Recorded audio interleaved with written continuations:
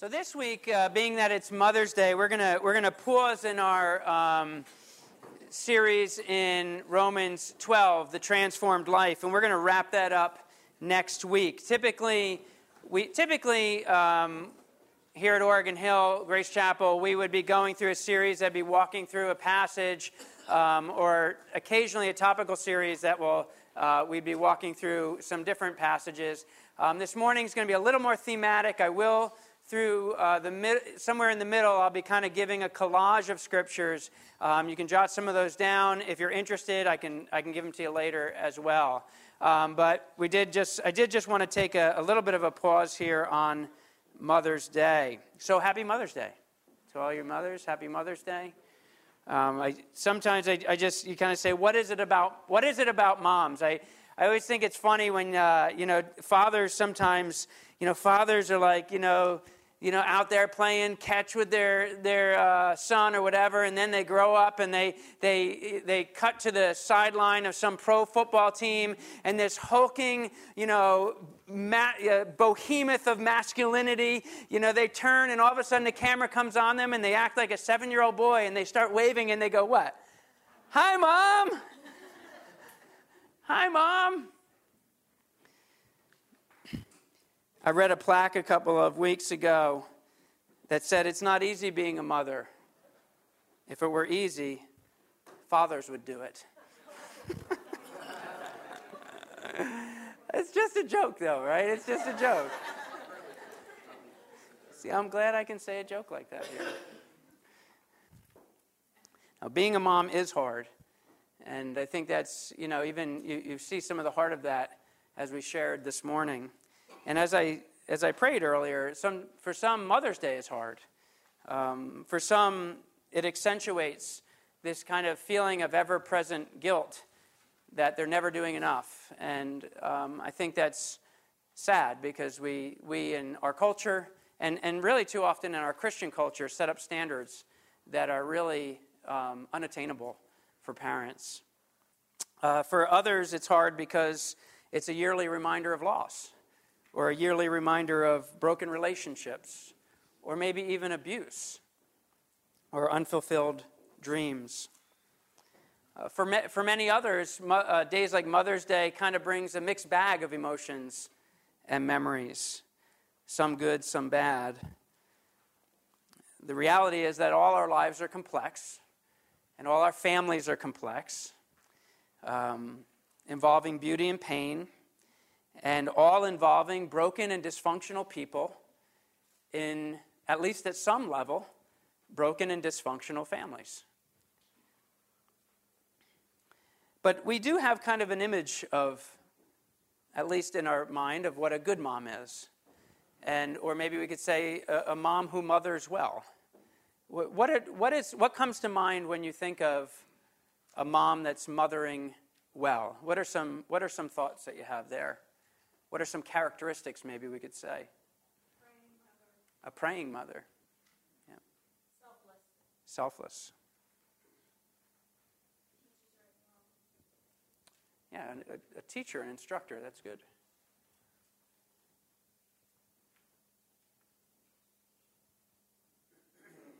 She seeks restoration of relationships, whether it's with her and her kids or within the family. Okay.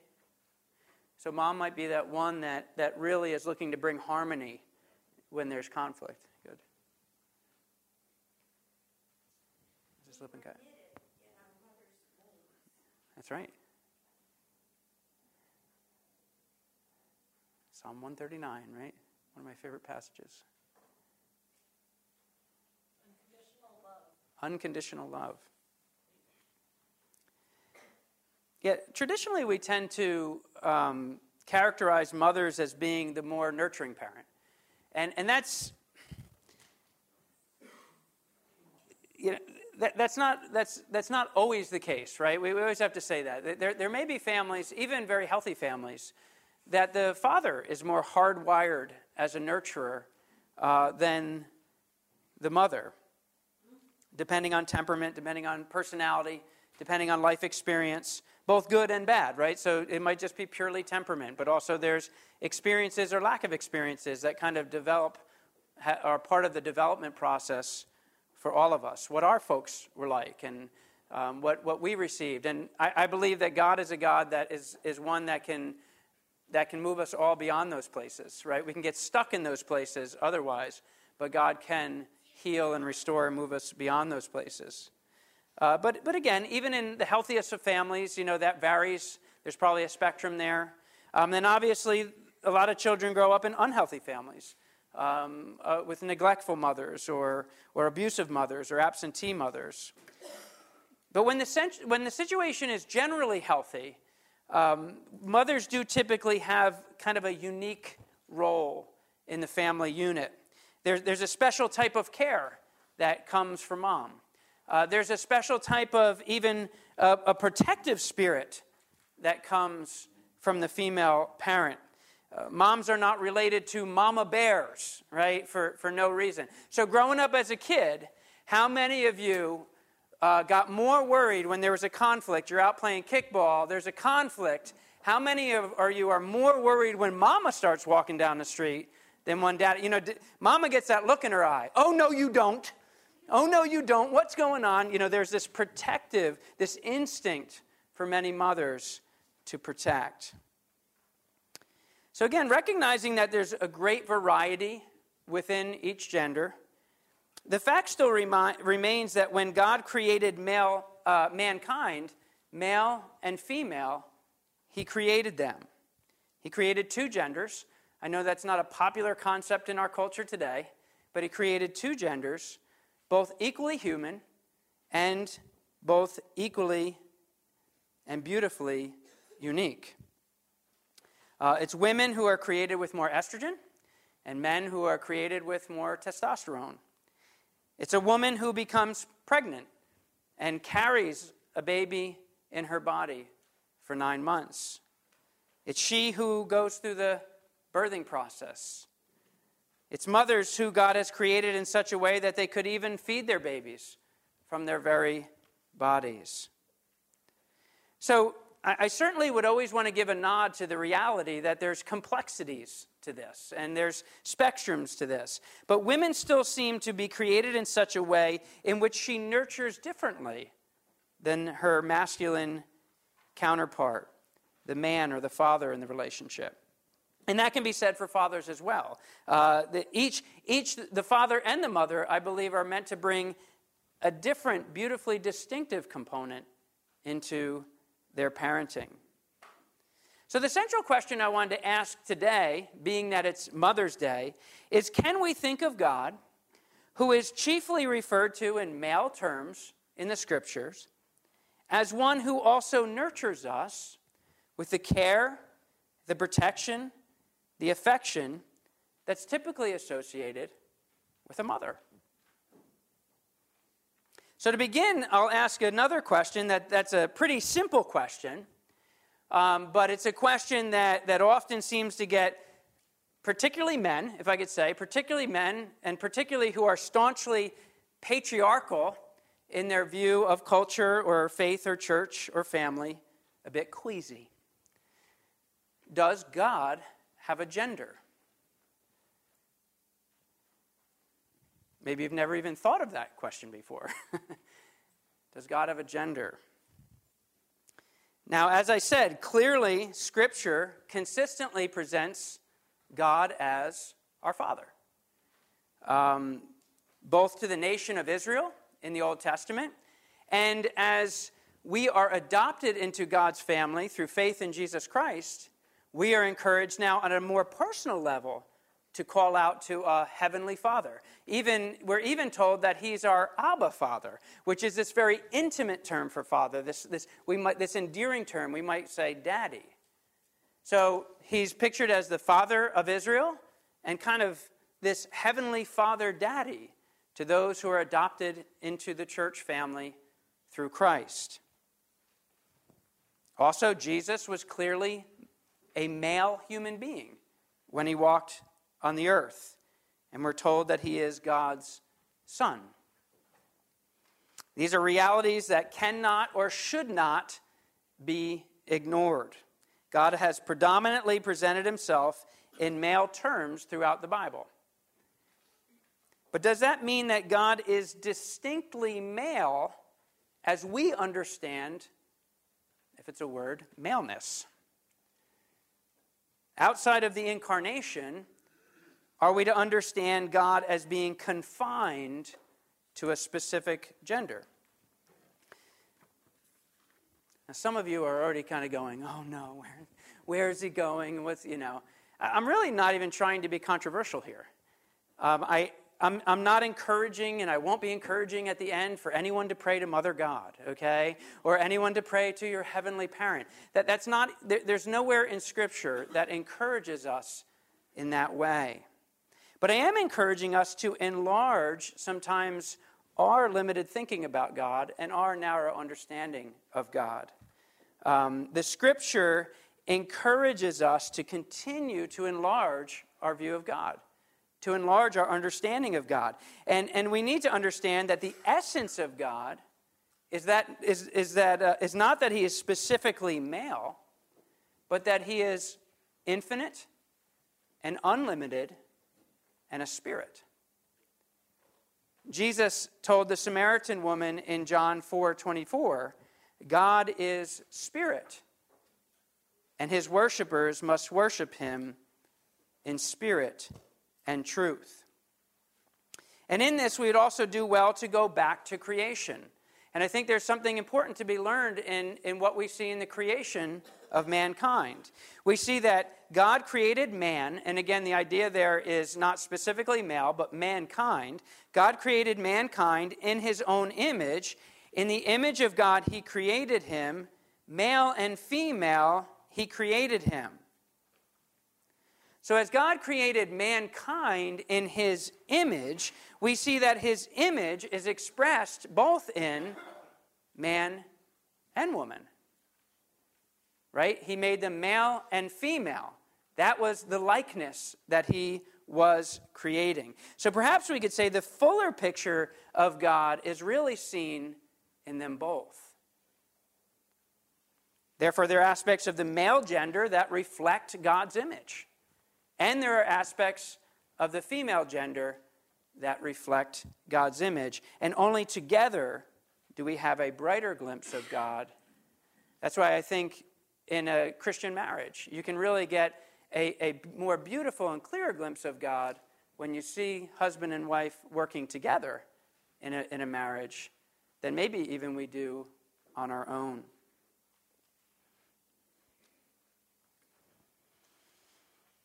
So, back to my first question, just to, again, accentuate. Jesus was male. God is regularly referred to in male terms, but he's infinite, knowing no limitations. So he's certainly not restricted by our concepts of maleness. God is spirit, far above and beyond limitations of male or female. And only by taking in the scope of both male and female do we get the fuller expression of how mankind is made in his likeness. So back to the first question. Are there aspects of God who we are encouraged to know and relate to as our Heavenly Father that are motherly? Is that even, this word, biblical? Is that even biblical? I don't always like how that word is used. If I could stand on a soapbox for a second. The word biblical is used in really sloppy ways, a lot. Because too often the word biblical is used to accentuate one aspect of God or one side of a doctrine or principle and completely neglects another that is also biblical. Or sometimes it's applied to things that are really found in church tradition or extra-biblical doctrine as it's expounded on God's word, but not specifically from God's word. So I think sometimes we need to be a little more careful with what we say is and is not biblical. But is this concept that God, our Heavenly Father, can deal with us in motherly ways, is that biblical? As we read through Scripture, we see that God, the Father of Israel, the heavenly daddy to the church, is also very comfortable expressing himself metaphorically in motherly terms. And we really see this throughout the whole Trinity: God the Father, God the Son, and God the Holy Spirit. And we'll give some examples here. There's pictures in the Old Testament of kind of Father God as a nesting, protective eagle over her eaglets. God calls himself in another place like a mother bear. Like we talked about before, that idea of how we think of a mother bear being protective of her cubs. And there's plenty of imagery like that throughout Scripture. Several times God speaks of himself, interestingly enough, in terms of a mother giving birth and of motherly protection and care. Deuteronomy 32:18 says, "You were unmindful of the rock that bore you. You forgot the God who gave you birth." I'm just going to read through a few other verses here in the Old Testament. A few of them are in Isaiah. The first that I'll read is actually in Hosea. This is Hosea 11:3. 3 and 4. "It was I who taught Ephraim to walk, taking them by the arms, but they did not realize it was I who healed them. I led them with cords of kindness, with ties of love. I lifted a yoke from their neck and bent down to feed them." A few references out of Isaiah. Isaiah 42, verse 14. "For a long time I have kept silent. I have been quiet and held myself back. But now, like a woman in childbirth, I cry out, I gasp, I pant." There's a lot you can do. I read there in a book a whole chapter just about that one verse, just about the amazing imagery that God is relating himself to a woman crying out in the throes of childbirth. Isaiah 46, verse 3. "Listen to me, O house of Jacob, all you who remain of the house of Israel, you whom I have upheld since you were conceived and have carried since your birth." Isaiah 49, verse 15, very famous, well-known verse here. It says, "Can a mother forget her baby at her breast and have no compassion on the child she has borne? Though she may forget, I will not forget you." And then one more in Isaiah 66, verses 12 through 13. "For this is what the Lord says, I will extend peace like a river, and the wealth of nations like a flooding stream. You will nurse and be carried on her arm and dandled."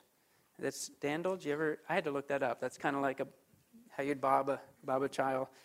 "Dandled on her knees.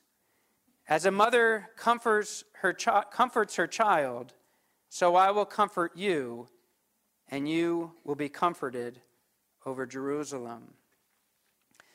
So there's many pictures, and I actually could have quoted several more, of which God is very comfortable with expressing himself in the Old Testament, this Father God of Israel, in these tender, motherly terms. So what of Jesus, this God-man who walked the earth? He says in Luke chapter 13, verses 34 and 35, famously, as he comes up to Jerusalem, and his heart is breaking over his longing for the people of Jerusalem. He says, "O Jerusalem, Jerusalem, you who kill the prophets and stone those who sent to you, how often I have longed to gather your children together as a hen gathers her chicks under her wings, but you were not willing." So again, even our Lord Jesus is not afraid to give this very motherly picture of care and protection. And what of the Holy Spirit? It's been noted that the word Spirit in Hebrew is actually a word that's in the feminine form. Now, linguistically, that can be a bit overplayed, and I think at times that is overplayed. The words that are often used for the Holy Spirit in the New Testament in the Greek are often neutral or in the masculine. And again, it's not that the Holy Spirit is either male nor female. He is spirit. But at times he's expressed in masculine terms and at times in motherly terms. And I think a great example of this is actually one that you've heard so many times that you probably never even really think much about how it's being expressed. It's through the Holy Spirit that Jesus told Nicodemus that we must be what? Born again, or born from above. This is a distinctly motherly picture. Jesus told Nicodemus in John 3, I tell you the truth, no one can enter the kingdom of God unless he is born of water and the Spirit. Flesh gives birth to flesh, but the Spirit gives birth to spirit. You should not be surprised at my saying you must be born again. The wind blows wherever it pleases. You hear its sound, but you cannot tell where it comes from or where it's going.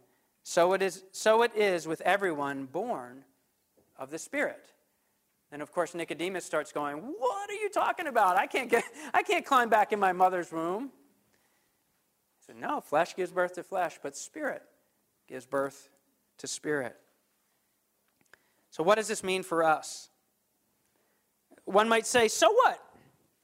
God occasionally speaks of himself in ways typically associated with a mother. What does that matter?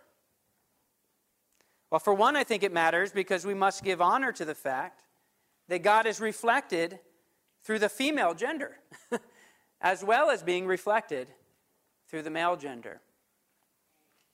It also matters because we're encouraged in God's word, as I said, to get a larger view and understanding of him, of who he is, of how he reaches out and how he cares for his people, how he interacts with his people. And he uses all through Scripture all kinds of instruction and all kinds of metaphors and word pictures and poetry and narrative to draw us into these realities. Some people automatically think of God only in terms associated with maleness.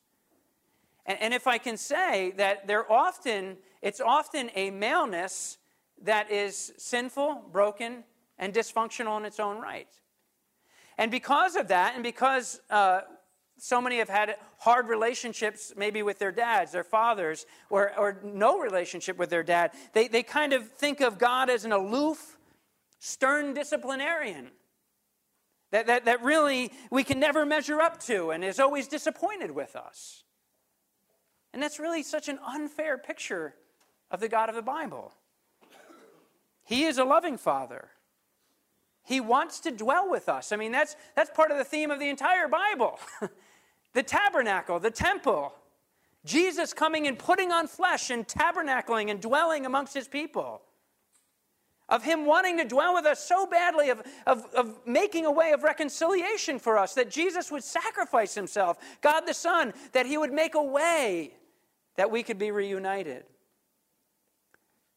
In Revelation, it's now my place is with you. Now we're together. Now I will dwell with you and you with me. This is the God of the Bible. The one who wants to dwell with us. The one that is willing to sacrifice himself to make a way, to pay for our sin. If we would only turn, even through the Old Testament, it says over and over again, we think of the Old Testament, we think of this God that's kind of out to get people. It's the same God. God is immutable. He is unchanging. He never changes. It's the same God in the Old Testament as in the New Testament, but it's the God working through two different covenants. And we see very clearly that we would rather work through a covenant of grace than a covenant of law. This is the God who says, just turn, because I want to be with you, to make a way to reconcile. He wants us to be brought into his family forever, to provide for us, to communicate with us, to commune with us, to have an intimate relationship with us. And as we see today, that this love of the Heavenly Father is so complete that he's willing to express that even in motherly terms.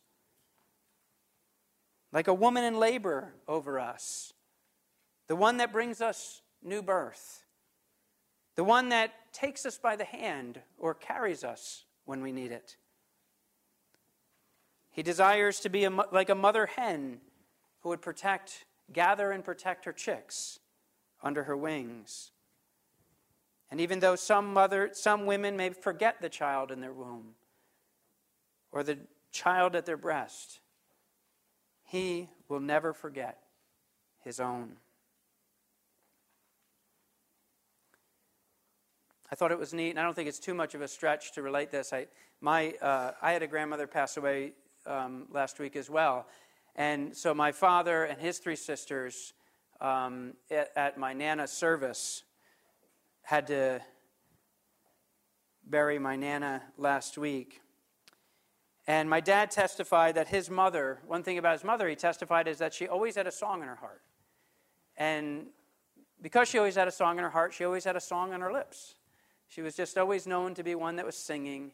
And he often remembers her that way and singing over them and with them. And he took that motherly picture of his mother singing over her children and said, what a beautiful thought, as it says in Zephaniah 3:17, that our God, the Lord your God, is with you. He is mighty to save. He will take great delight in you. He will quiet you with his love. He will rejoice over you with singing. And he thought, what a wonderful thing now that his mother, the one who always had a song in her heart, who always wanted to sing over her children, was now with the God that was doing that to her face to face. Our Father God, with a tender heart, the affectionate love, the doting care, the protective ferocity of a mother. Allow me to close with a practical encouragement this Mother's Day. If your mother is still alive, and I know that doesn't apply to all of you, if your mother is still alive, and whether that's a mother by blood or maybe a mother through adoption, choose to honor and love her. Choose to honor and love her. And I'd encourage you even more practically to express that very clearly and practically this week. Whether it's a visit or a call or a gift or a taking her out or just spending quality time. We can spend so much of our lives feeling ripped off by our parents and not move to the spiritual maturity of loving them right where they are. That's something I've had to learn with my own mother. My mother has always been and continues to be very faithful, very concerned for her children and her grandchildren. But I didn't grow up, and for different reasons, and this wasn't all her fault, I didn't grow up with her being particularly doting or affectionate. But I learned as I moved into my adult years that she's a human. And I have to love her right where she's at. And that's my call as a follower of Jesus Christ. Your mother's not able to love you every way you should be loved. She has and will fail you, and I know that for some of you that's been more grievous than others. She herself is scarred and sinful and broken, as you are. And only God can fix each one of us. Amen? Only God can love you with perfection. So our call is to choose to love, to choose to honor. And if your mother is no longer living, allow me to encourage you to bless another mother this week. Maybe it's a mother-in-law. Maybe it's someone who has been like a mother to you. Maybe if you're an older woman, maybe you encourage and come alongside a younger mother. Maybe you give her a break this week. Help her with the kids. Babysit. Let them know that they're doing an honorable job. And lastly, if and when your mother does love you well, or you even have the faintest memory of her loving you well, or someone has stepped in her stead and loved you as a mother should, Maybe it's often for some. And maybe it's an occasional rarity for others. But if she's ever entered in and been tender, or doting, or present, or over-the-top concerned, affectionate, maybe even embarrassingly so, you can let go now, Mom, hugging you until you can't breathe. When she listens to your life stories, when she cries with your life's pains, when she celebrates your victories like no one else could or would, the loudest person on the sideline. Remember in those moments, even if they're few, that moment is a glimpse, that moment is a taste, a mere reflection of how your God loves you. And even in the sad case that a mother would forget, God will never forget you. Amen. Let's pray.